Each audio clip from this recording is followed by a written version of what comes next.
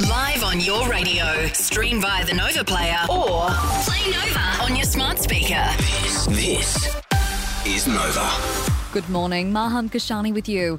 A major step forward for the crackdown on youth crime, with Queensland to fast-track the ban on the sale of knives to minors. Retailers will be legally required to lock up sharp weapons such as axes, tomahawks and machetes. They'll also need to check the ID of those buying them.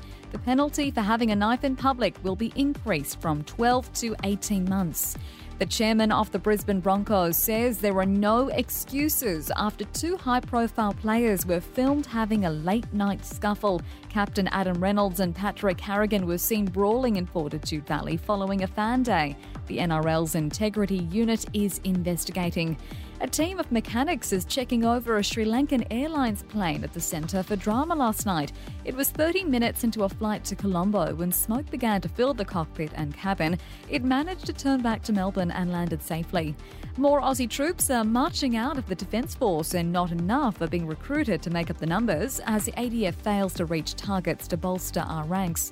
And there are fears desperate Swifties and their parents are ignoring alerts for potential scams when trying to buy concert tickets. NAB says it's flagged close to $5 million in possible ticket scams over the past 3 months. Now here's Mitch with sport. Final match of the T20 series against the West Indies is on tonight for our Aussie cricketers. Jake Fraser-McGurk and Wes Argo both in line to make their international T20 debuts, with Josh Hazlewood rested as he prepares for the Test series in New Zealand. Tonight's match will be played in Perth, kicking off at 6 p.m. Brisbane time. And the Matildas have announced their next friendly match. The Aussies will be taking on Mexico in April in a match played over in Texas. A top of 29 degrees today. There's a chance of showers later on this morning. Right now it's 23 degrees and you're up to date on Nova.